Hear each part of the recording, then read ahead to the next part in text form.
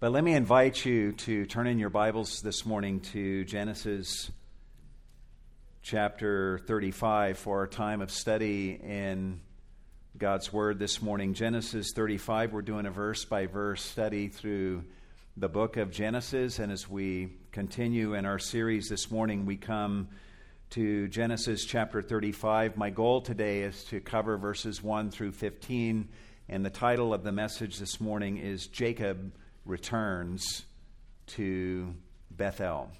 Jacob returns to Bethel. Last Sunday we looked at a hard passage, Genesis 34, and it was not by any measure a pretty picture. By the end of Genesis 34, Jacob's family is a mess. His daughter has been raped. His sons have blood on their hands from the slaughter of every adult male in the city of Shechem. There is division now between Jacob and his sons over how the rape of Jacob's daughter got handled. Jacob's reputation in the land of Canaan is ruined, and his testimony for Jehovah is shot. And now Jacob is sure that an attack from the Canaanites is looming, and he expects to be outnumbered and completely destroyed, him and his whole household. On top of that, the events of Genesis chapter 34 expose the fact that all has not been well with Jacob and his family.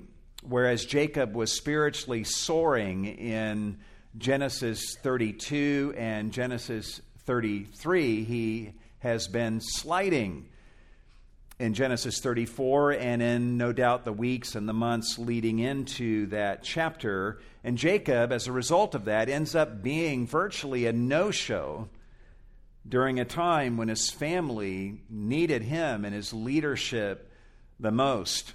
But it does seem, as we come into chapter 35 this morning, that the events of Genesis 34 serve as a wake-up call for Jacob and readies him to obey the call of the Lord to arise and to go to Bethel.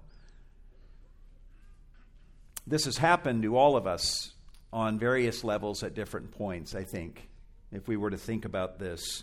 After a good season spiritually, maybe we've experienced great things with the Lord and there's been some spiritual victory. We then, after a while, begin to get lazy and start coasting and thinking that all is well and all will be forever well because of some past spiritual experience. But eventually we find ourselves far away from the Lord. We find ourselves sinning in ways that we never thought we would.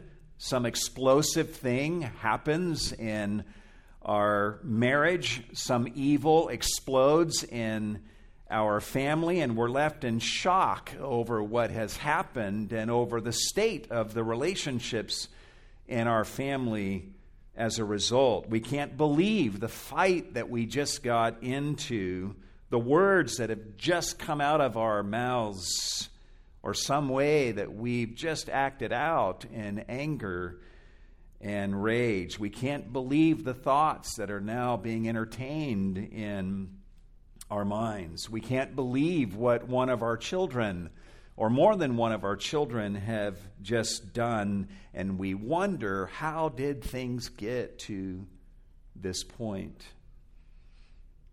We then do some introspection and we realize that part of the problem is me, and I've been allowing compromises and idolatries into my life. We realize in such a moment that all is not well with our souls, and it's time to return to God and get right with Him.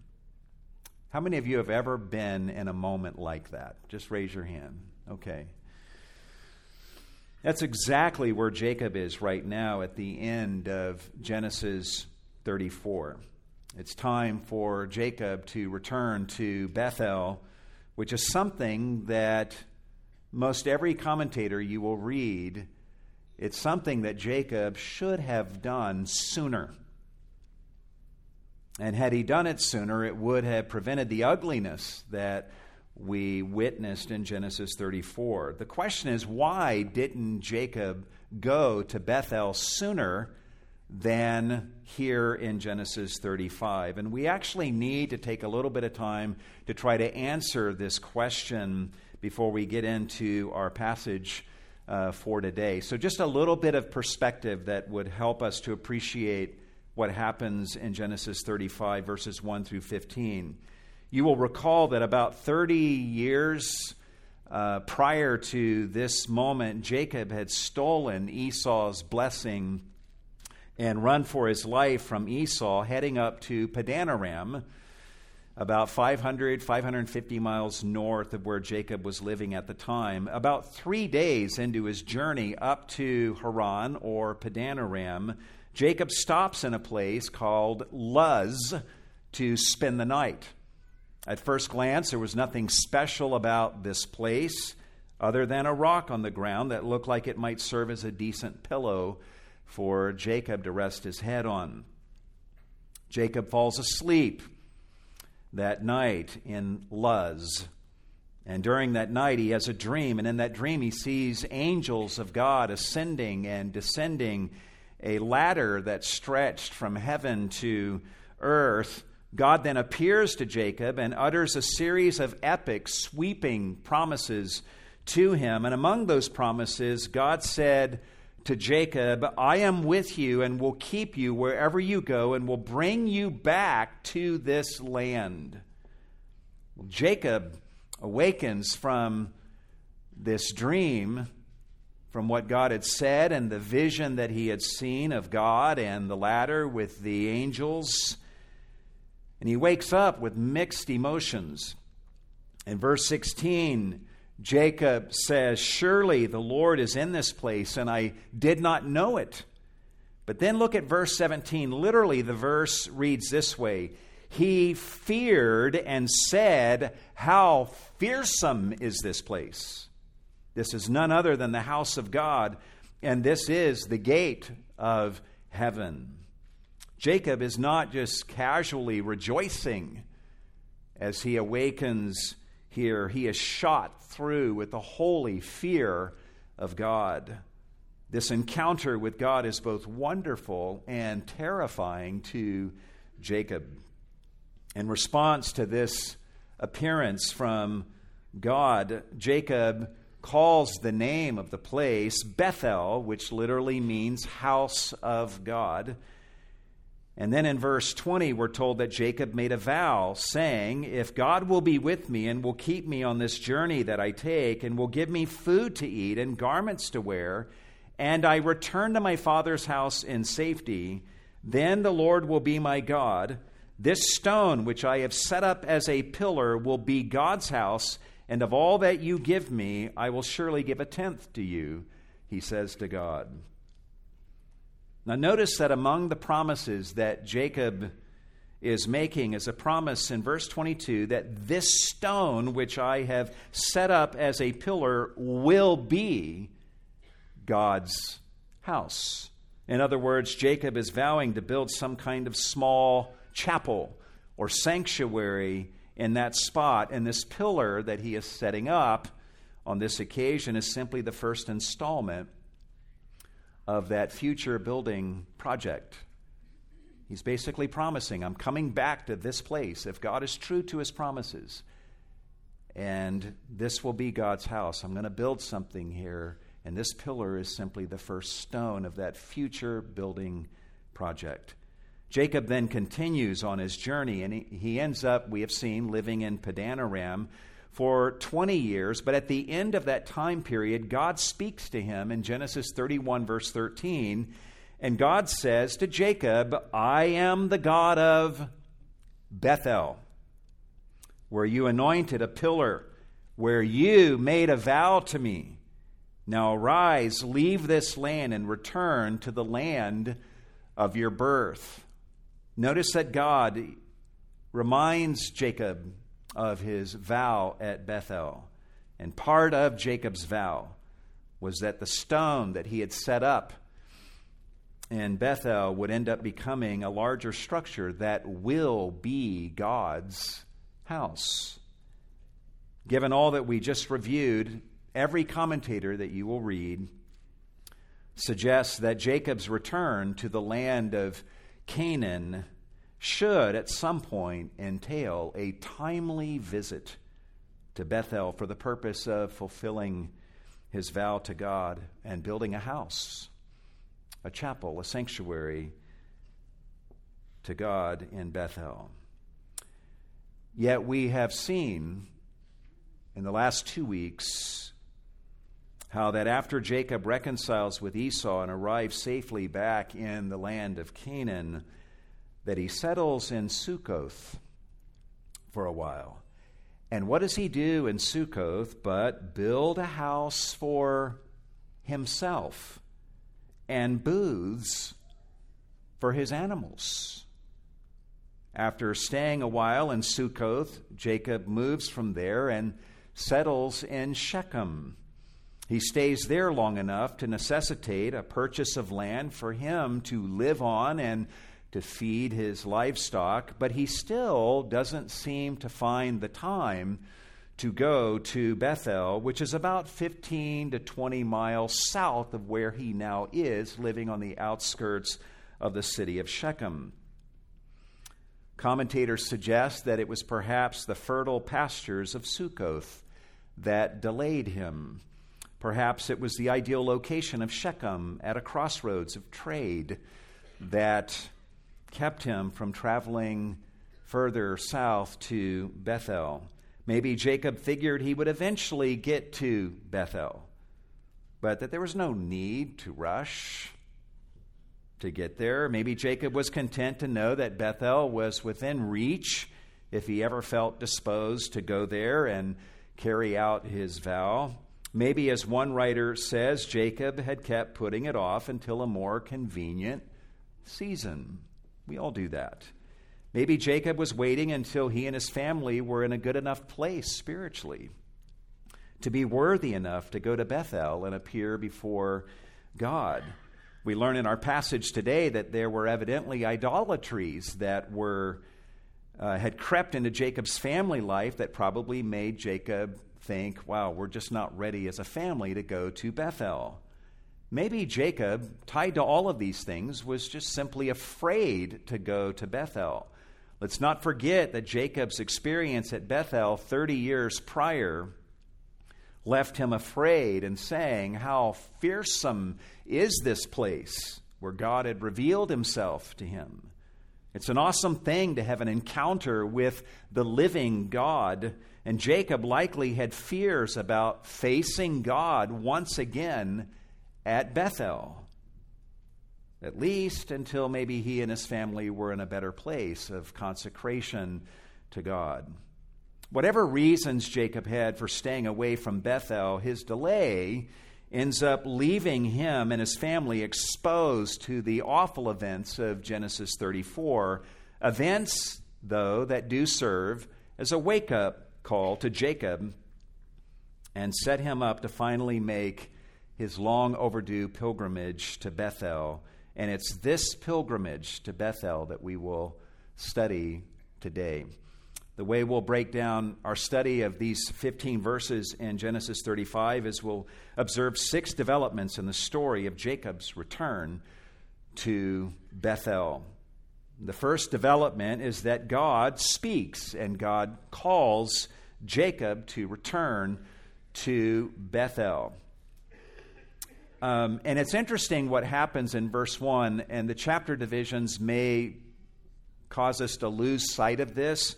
But to help us, if you go back to Genesis 34:30, that verse features the words, "Then Jacob said," as he speaks to his sons and complains to them about the trouble that they have brought upon him in killing all the men of Shechem. Describing the response of Jacob's sons, verse 31 goes like this, "And they said, should he, Shechem, treat our sister as a harlot?" And that seems, because the chapter closes, like that is the final word of this whole sorry episode, but it's not. God hasn't been invited to speak into this situation, but he speaks anyway. Observe what happens in verse 1. Then God said to Jacob, "Arise, go up to Bethel and live there, and make an altar there to God who appeared to you when you fled from your brother Esau." I love the fact that God still speaks to Jacob and has anything to say to Jacob after the events of Genesis 34. And of all things to say to Jacob, that he invites Jacob to come to Bethel. God could have said, "You know what, Jacob? I'm done with you and your family. After all I've done for you, you and your family go doing this?" But God doesn't do that. He never gives up on Jacob and his family, and he never gives up on you and your family. Also, a lesser deity might have been overwhelmed by the brokenness of Jacob's family at this point. Imagine a family like Jacob's at this juncture wanting to join your care group or coming to you for counseling. Jacob's daughter has been raped. His sons have just murdered all the men of the city. And now they're in a fight. They're disagreeing with one another over how the situation should have been handled. And they're coming to you for counseling, and they want to join your care group. Would you want anything to do with such a family? Would you be recommending they consider visiting some other care group? Maybe you would be afraid to touch such a family, but wonderfully, God does not back away from Jacob and his broken family. He moves toward Jacob, and he actually invites him to come to Bethel and make an altar there to God. And God does this at a time when Jacob, I am sure, never felt less worthy of such an invitation. At the end of Genesis 34, Jacob was probably thinking, now I know that at this point I could never show my face in Bethel. Not after all of this has happened. But it's exactly in this low moment that God speaks to him and invites him to come to Bethel, knowing that Jacob will now come to him, not in pride over his perfect little family and say, "Look, God, at my perfect family." But he will come to God in brokenness and humility. Guys, it's precisely in such low moments when we feel most unworthy that we are actually most suited to come to Bethel and truly meet with God. There's actually blood atonement in verse 1, if you have the eyes to see it. God calls Jacob to go to Bethel and do what? Make an altar there to God. And the Hebrew word translated altar literally means place of sacrifice. In fact, the Hebrew word for altar is simply the Hebrew word for sacrifice with just simply one letter attached to the beginning of the word. Clearly, the altar God wants Jacob to build is a place where an animal can be slain and offered to God as atonement for sins, including the sins of Genesis 34, the sin of Jacob's delay. So in giving Jacob this call, God is wanting Jacob to know that through the sacrifice of an animal on an altar, Jacob and his family can have the atonement that they need for all the ways that they have fallen short in Genesis 34 and in the weeks and months and years prior. Lest Jacob be afraid to go to Bethel and meet with God, God describes himself as the God who appeared to you when you fled from your brother Esau. 30 years prior, when Jacob was running for his life from the wrath of Esau, God appeared to Jacob in mercy. God didn't slay Jacob for his deception of his dad and for his sin against Esau. Instead, God appeared to Jacob and spoke to Jacob in mercy and made gracious promises to him. And God is now essentially saying to Jacob, Jacob, the God who met you then and showed you mercy then when you were on the run is the very God who awaits you now at Bethel. Don't be afraid to come to me now. How could Jacob resist such a merciful call? God is a God of such amazing mercy, but he's also a holy God who is worthy to be feared, a God who hates sin. Jacob responds in a very balanced way, a beautiful way to God's call, beginning in verse 2. And this leads us to the second development in this story of Jacob's return to Bethel. Number 2, Jacob leads his household in going to Bethel. He leads his household in going to Bethel. Observe what he does in verse 2.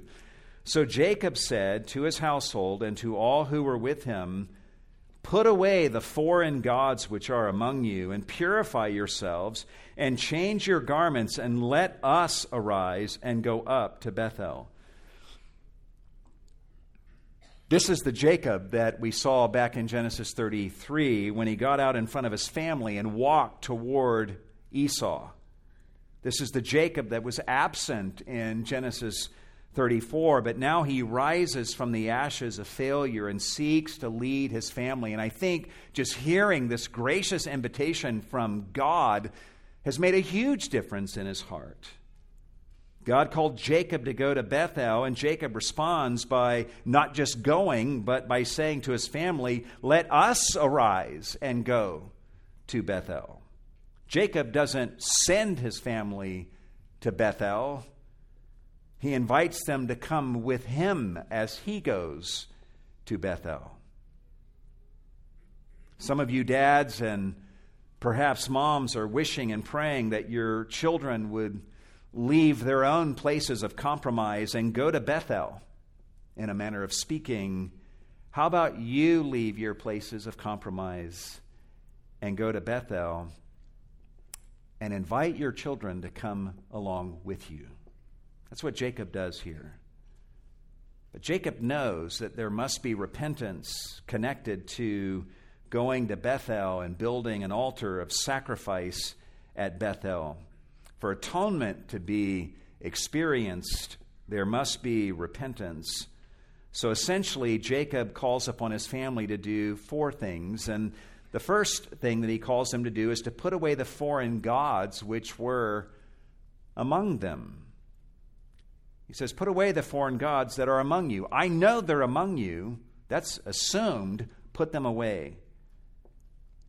It shouldn't surprise us to learn that there were foreign gods among the members of Jacob's household. We learned back in Genesis 31, verse 19, that Rachel had stolen her father's household idols when they left Padanaram several years earlier to head back to Canaan. And if Rachel, the wife of Jacob, was so attached to idols that she would actually steal them from her father's house, which was a capital offense in this day, perhaps other members of the family had idols too.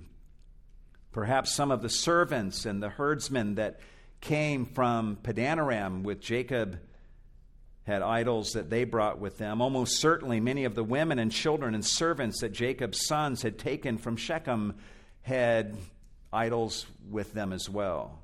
Wherever these idols came from and whoever had them, Jacob is standing now before his household and all of his servants and herdsmen and saying, "Put away the foreign gods which are among you."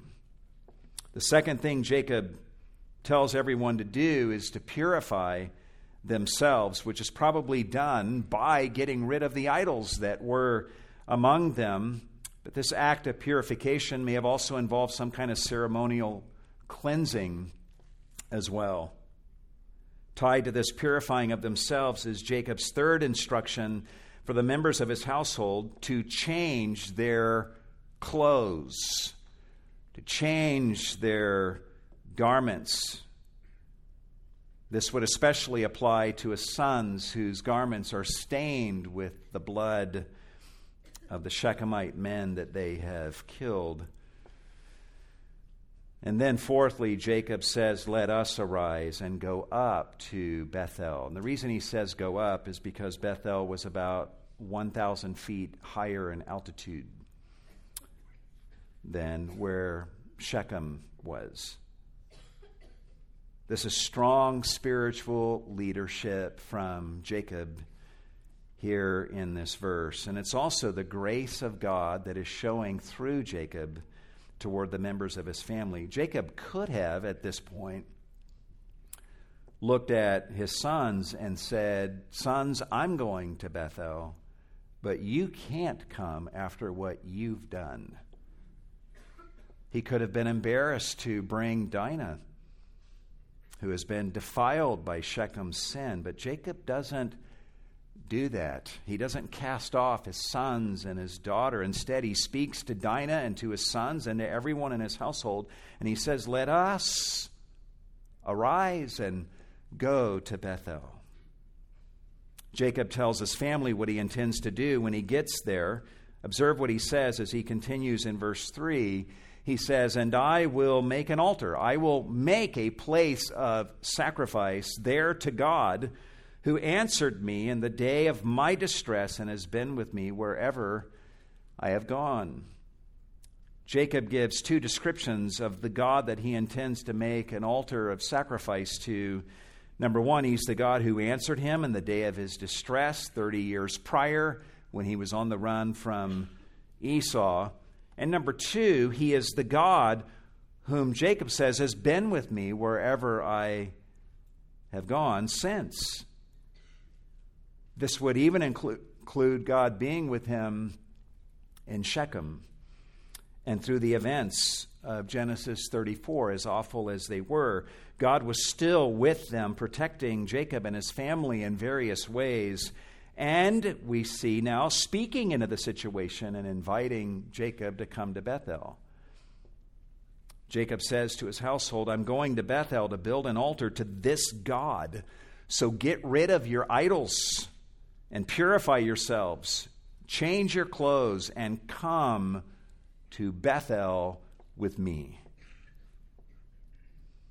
I'm not sure how Jacob would have been expecting his family to respond to this kind of leadership, but I'm sure whatever he expected, that he was delighted with their response. God does this amazing work of grace in not only Jacob, but also in his family, in all of them. And observe how they respond beginning in verse 4. The text says, so they gave to Jacob all the foreign gods which they had, and the rings which were in their ears, and Jacob hid them under the oak which was near Shechem. Turns out that Jacob's family was simply waiting for Jacob to take the lead and direct them. And they respond with complete obedience. We're told that they gave all the foreign gods which they had, withholding none of them. Even Rachel would have handed over her household idols that she had stolen from her father at this point. This is now an idol-free household. And on top of that, we're told that they gave them the rings which were in their ears. These earrings would have been earrings that featured various symbols of idolatry that were either worn by people or they were removable earrings that adorned the ears of the idols that could have been taken off for other uses. Jacob has asked for their idols, and they're handing over all of the idols, and even more than what Jacob is asking for, handing over anything remotely connected to these idolatries that Jacob has called upon his family and household to renounce. And what does Jacob do with the idols and the earrings that had been given to him? The text tells us in verse 4 that he hid them under the oak which was near Shechem. This could be translated, he dumped them under the oak. He dumps these idols in the ground and he buries them in the ground as part of the preparation for their departure from Shechem. They're going to walk away from these idolatries and not come back. So Jacob and his family take off, and they head 15 to 20 miles south to Bethel. This leads us to the third development in the story of Jacob's return to Bethel. Number 3, arriving safely in Bethel, Jacob builds an altar to God and buries a loved one. As for their trip to Bethel, observe how God protects them. Verse 5, as they journeyed, there was a great terror upon the cities which were around them, and they did not pursue the sons of Jacob. Remember how afraid Jacob was that they were outnumbered by the Canaanites. The Canaanites are going to hear about what happened in Shechem, and they're going to attack them and destroy Jacob and his household. But that doesn't happen as they move from Shechem to Bethel. And there's a reason, because of God's intervention. The literal Hebrew reads this way: as they journeyed, there was a terror of Elohim, a terror of God upon the cities which were around them. In other words, this is a terror, a fear from God, a supernatural terror that God caused to fall upon the people of Canaan, such that they dared not mess with Jacob and his household as they traveled from Shechem to Bethel. However angry they might have been at Jacob and his sons for doing what they did in Shechem, they dared not attack them.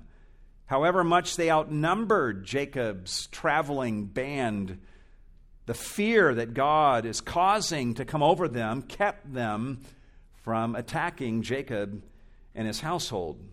This here is the faithfulness of God to protect Jacob and enable him to actually carry through and do what God had called him to do. This is also an incredible mercy from God as well, given the way that the failures of Jacob's family and the way that his sons had behaved in the previous chapter. As one commentator, Derek Kidner, says, the protection here is clearly divine and clearly undeserved, but God provides it anyway. With God protecting Jacob and his traveling caravan in this way, Jacob and his family make the journey safely to Bethel. They arrive in the city safely, and observe what happens in verse 6. So Jacob came to Luz, that is, Bethel, which is in the land of Canaan, he and all the people who were with him. The narrator wants us to know here that every single person made this trip safely. Not one person perished on this journey at the hand of the Canaanites, whom Jacob was so worried about in the previous chapter. God had told Jacob to go to Bethel and build an altar of sacrifice to God there. Jacob, once he arrives, does just that, seemingly without any delay. Observe what he does in verse 7. He, Jacob, built an altar, a place of sacrifice there, and called the place El Bethel, because there God had revealed himself to him when he fled from his brother. The expression El Bethel means literally God of Bethel, or God of the house of God.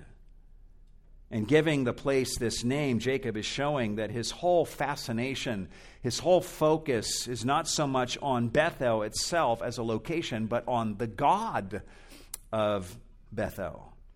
In fact, the one reason that's given for why he builds this altar of sacrifice in this location to God is because, verse 7, there God had revealed himself to Jacob when he fled from his brother.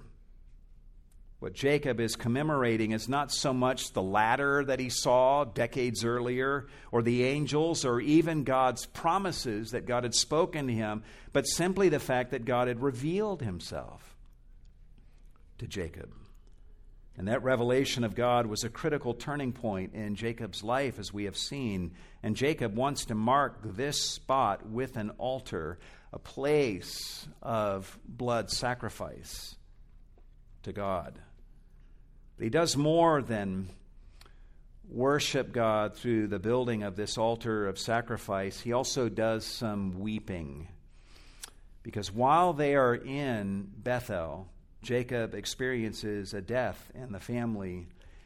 And the announcement of this death feels to us like an interruption. It comes out of nowhere and it's unexpected. But death is like that, is it not? It comes at a time of spiritual triumph and brings tears and sadness to this otherwise joyful occasion. Look at what happens in verse 8. The text says, "Now Deborah, Rebekah's nurse, died, and she was buried below Bethel under the oak. It was named Alon Bakuth." The only other reference to Deborah in the book of Genesis was way back in Genesis 24, about 100 years prior, when Rebekah's family sent her off to marry Isaac in Genesis 24:59. We are told that Rebekah's family sent away their sister Rebekah and her nurse. Back in this day, wealthier families often would have a servant woman who nursed their infant. And then that nurse would usually become the child's nanny as the child grew up. And very often, such a servant would go with the child when the child went off to be married and just be their servant for life. And be perhaps, almost certainly, the closest servant that that child had. That's the nurse that evidently went with Rebekah when she was sent off to marry Isaac. And now we learn in our passage today that this nurse's name was Deborah, and that she dies in Bethel. The presence of Jacob's mother's servant nurse being with Jacob at this point seems to come out of nowhere and requires some kind of explanation. And here's maybe just a few things that I think we can know with some level of certitude. First of all, the fact that Deborah is right now with Jacob is a fair indication that Jacob's mother, Rebekah, has already passed away. After Rebekah had passed away and Deborah was no longer needed by Isaac, Isaac probably sent Deborah to Jacob, perhaps after he knew that Jacob was back in the land of Canaan. The second thing we can know with some certitude is that as the one who had been the nurse of Rebekah, who then became Rebekah's closest servant companion, Deborah was almost certainly something of a second mother to Jacob as Jacob himself was growing up. So Jacob would have had every reason to want her around after his own mother had passed away. As Henry Morris, the commentator, says, once Deborah came to live with Jacob, she likely served as a sort of senior advisor to Jacob's other servants, as well as a grandmother to Jacob's children.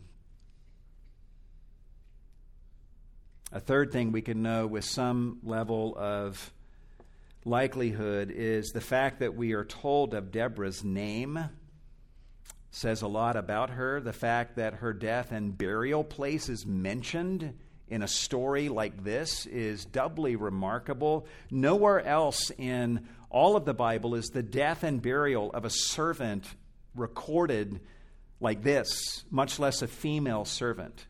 So this woman, Deborah, must have been an amazing woman to earn this kind of treatment in Scripture, having come to mean so much to Jacob and all the members of his family. Martin Luther is probably not far off when he speaks about Deborah in this passage and says that she was a wise and godly matron who had served and advised Jacob and had done all that she did for Jacob and the family with such excellence. What we do know for sure is that Deborah meant a lot to Jacob and came to mean a lot to Jacob's household during the several years she was with them, because when she died, there was weeping. After Deborah died, we're told in verse 8 that she was buried below Bethel under the oak, and it was named Allon Bakuth, literally, oak of weeping, oak of crying. And losing Deborah, Jacob is losing more than Deborah. He's losing one of the only surviving connections to his own youth and to his deceased mother, and now she's gone. It's in this time of worshiping God and experiencing the joy of that, and now in this time of grief that God makes an appearance to Jacob, and God's timing is always perfect. God does not remain at a distance when we grieve our losses. He comes to us, He reveals Himself to us, and that's what He does for Jacob here as the God of all comfort that He is. This brings us to the fifth development in the story of Jacob's return to Bethel. Number 5, God blesses Jacob and reminds him of his new name. God blesses Jacob and reminds him of his new name. Observe what God does in verse 9. Then God appeared to Jacob again when he came from Padanaram, and He blessed him. Notice, by the way, the text says when he came from Padanaram. This is interesting. By all indications, Jacob has been back in the land of Canaan for several years, if not a decade. He settled in Sukkoth for a while and then in Shechem for a while. Yet the language here gives us the feel that Jacob's journey to Bethel is being viewed as yet another leg of his journey from Padanaram. Evidently, God does not think of Jacob's journey from Padanaram as complete until Jacob has at least come to Bethel. All these years, Jacob's had an unfinished journey that is now coming close to its completion as he returns to Bethel. And we're told that God appeared to Jacob again. God appeared to him the last time that he was in Bethel, and now God appears again. And when God appears this time, Jacob might have been expecting some shoe to drop from God in judgment, but instead we're told that He blessed him. God appears in this fearsome place called Bethel, and He blesses Jacob after the events of Genesis 34. God had already actually blessed Jacob several years prior, back in Genesis 32:11, yet He blesses Jacob again. And how does He bless him? Partly by what He does next. Look at verse 10. And God said to him, "Your name is Jacob. You shall no longer be called Jacob, but Israel shall be your name." And thus He, God, called him Israel. As you will recall, back in Genesis 32, God already changed Jacob's name from Jacob to Israel several years earlier. But you may have noticed, in fact, some of you actually came up and asked me about this when we moved from Genesis 32 into Genesis 33, that even after that name change, Jacob is still being called Jacob, even by the narrator of Genesis. And you probably also noticed that in Genesis 34, Jacob is still acting like the old Jacob in some ways, rather than like Israel. So God is speaking to him again and addressing this issue of his name. Jacob needs this reminder from God that his new name is Israel. Think about what God could have done in this moment. God could have said to Jacob, He could have said, "Jacob, I named you Israel several years ago, but given how you've been behaving, especially in the previous chapter and in the lead up to those events in Shechem, given how you delayed in Sukkoth and Shechem, I'm going to go back to calling you Jacob." But God doesn't do that. Instead, He says, "You shall no longer be called Jacob, but Israel shall be your name." And then we're told, thus He, God, called him Israel. Prince of God, wrestler with God. That's amazing to me that God would call Jacob by his new name even after the failures of the previous chapter. But does not God do exactly that for us? As believers in Christ, God is repeatedly speaking to us through His Word and our New Testaments, for example, and He's always reminding us of our new identity in Christ on our good days and on our bad days. Ephesians 1, 2, and 3 is basically God doing that. Romans 1 through 11 is God basically doing that. Colossians 1 and 2 is God basically doing that to struggling believers, to us on our good days and bad days, reminding us of our new name, our new identity in Christ. Even in our low moments of sin and fear, God keeps coming to us through His Word and reminding us of our new identity that He has given to us in Christ. Even though we fail God in countless ways, God does not start calling us by our failures.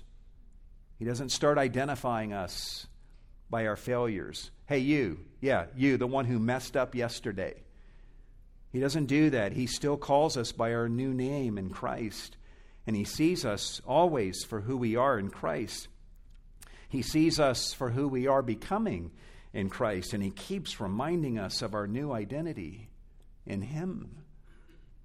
Jacob failed God in Genesis 34, but by the grace of God, Jacob rose from the ashes of that defeat, and here he and his family are in Bethel worshiping God, and God is still calling him Israel.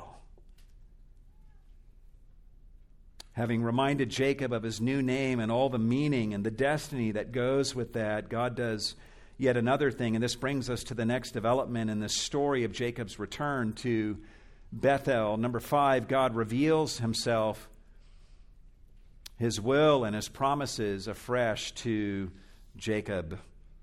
He reveals Himself, His will, and His promises afresh to Jacob. Observe what He does in verse 11. God also said to him, I am God Almighty. The Hebrew expression that is translated God Almighty is El Shaddai. The name basically speaks of God as the all-powerful and all-sufficient God who can bring anything to pass that He pleases. God is not bound by the constraints that mere mortals are constrained by. He's infinite in His power and in His grace and in His mercy. And He's saying to Jacob here, I am the Almighty God who has the power to enable you to do anything that I call you to do. And I have the power to do anything that I promise you that I will do. I am a God of unbridled power and sufficiency and grace without limit. At this point, God gives Jacob a command that will seem surprising to us. He speaks to Jacob and gives this command saying, be fruitful and multiply. This is kind of an odd command to give to a man who has 12 children. How many of you would go up to anyone who has 12 children and say, be fruitful and multiply? But that's what God is saying to Jacob here, and there's some reasons for this.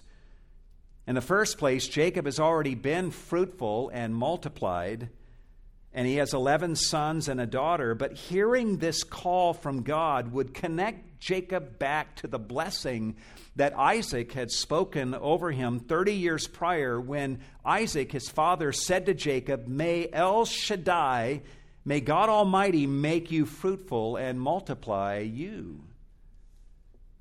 And now hearing this call again would remind Jacob that God is the fountain from which his fruitfulness has come. Another reason God would give him this call is obviously in order for Jacob to continue to be fruitful and multiply, Jacob's going to need to give his own children the same vision so that they can continue having children, and God's plan can come about that Jacob's descendants become as numerous as the dust of the earth It's good for us as parents to have children. And then when our children are grown and they are married, for us as parents to be encouraging them to have children and to carry on that vision if God empowers them to actually have children. That's to be encouraged. Children are welcome. Jacob is to continue giving this vision to his sons. A third reason God would give this call is that he speaks these commands because Jacob is not actually finished having children just yet. Jacob still has one more son that God wants to give him, and Jacob will have that final son before this chapter is over. After delivering this twofold command, God promises Jacob that, look at this, he says, a nation and a company of nations shall come from you, and kings shall come forth from you.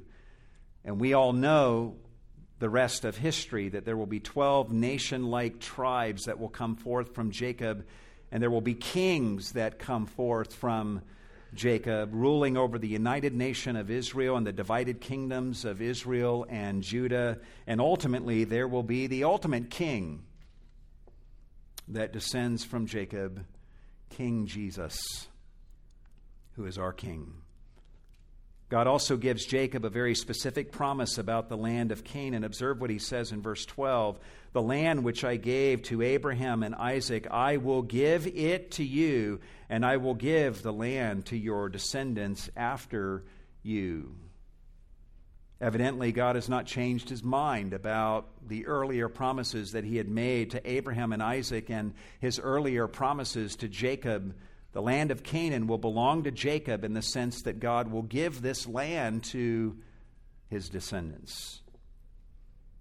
I don't think, unless we were actually in Jacob's shoes here, I don't think any of us can really appreciate how much this fresh restatement of God's promises to Jacob would have meant to him after the events of Genesis 34. Jacob may have wondered at the end of Genesis 34 if his family had blown it so bad that they had disqualified themselves from all of the promises that God had already made to them.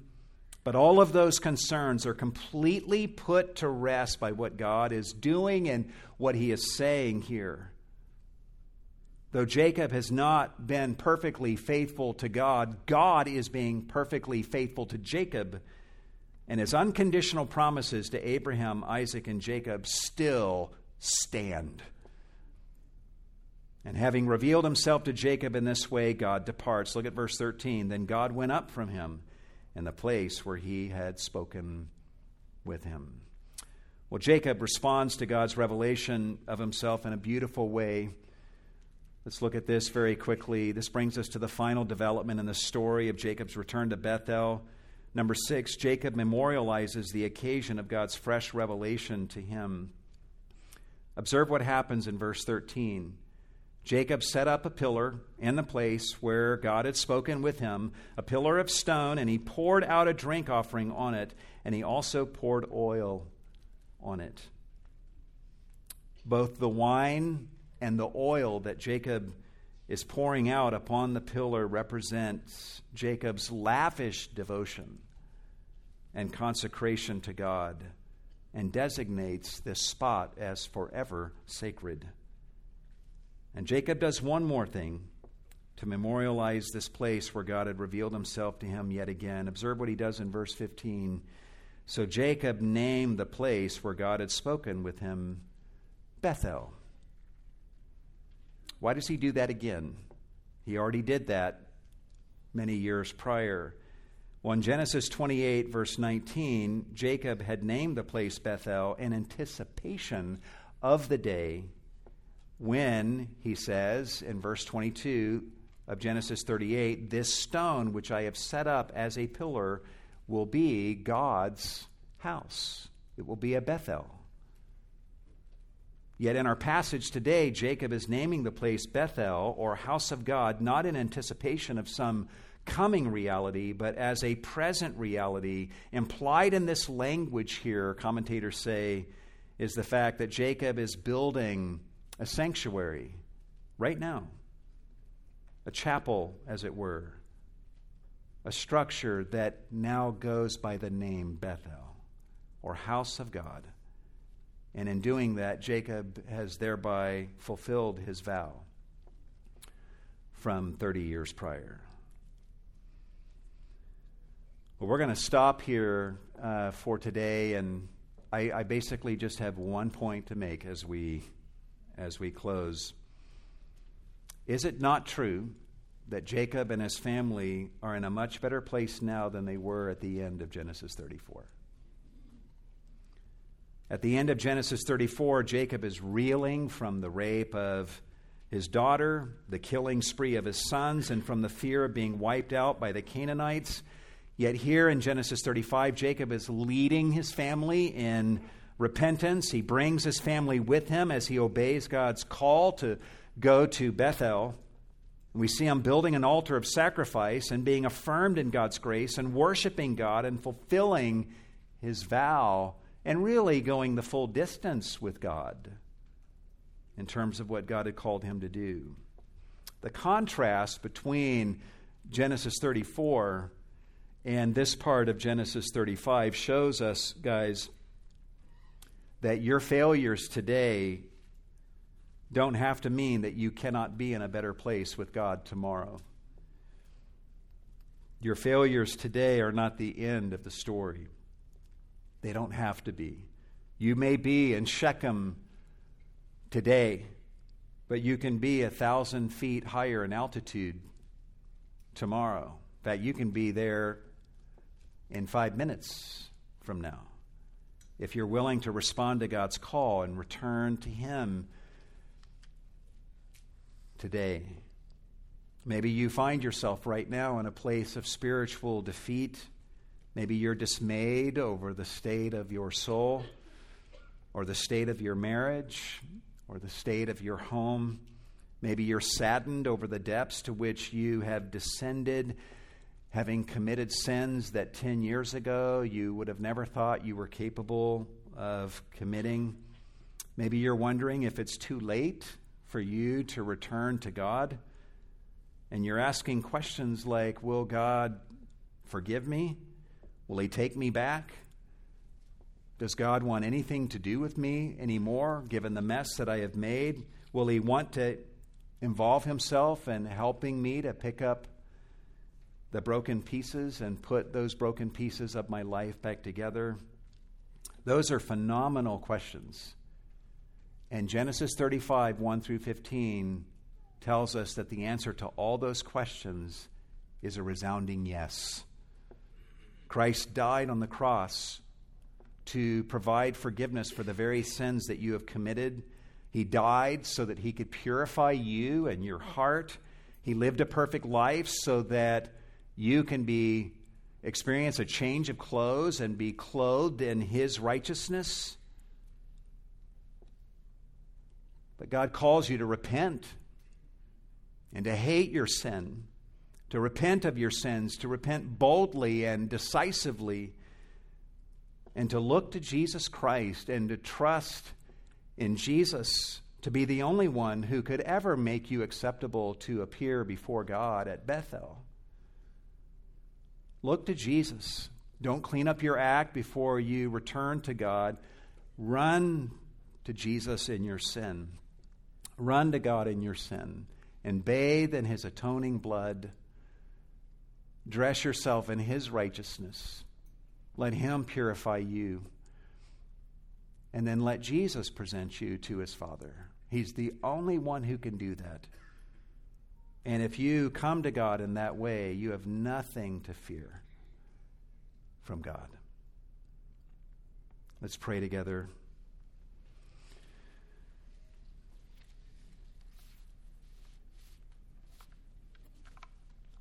Lord, today's failures do not have to be tomorrow's story. We thank You, Lord, for passages like this, just in the flow of the narrative of Genesis, that show us the beauties and the frailties of these patriarchs like Abraham, Isaac, and Jacob, the ups and the downs, because, Lord, that's our experience. But through all of those ups and downs that they experienced and that we experienced, there is the steady, enduring faithfulness of you, Lord. You are the same yesterday, today, and forever. And we cherish the doctrine of the perseverance of the saints, which is a biblical doctrine, but that doctrine is only true because of another doctrine, and that is the doctrine of the perseverance of God with his saints. You never give up on us. Your love never ceases. Your mercies are new every morning, and great is your faithfulness to us. And if any of us, Lord, look at our lives right now, and there was a time prior to today when we were closer to you than we are right now, show us where we need to repent, and give us the grace to do the repenting that we need to do, and that we would make haste to fly to you, Lord, without delay. And we thank you for the example of Jacob and the picture of your grace that we see in our passage today. You're a good God, and we just say that we love you this morning, and we're blessed to be here to worship you. Receive our offerings, Lord, that we give in this offering. Do much with all that is given for the glory of Jesus, in whose name we pray. And all God's people said,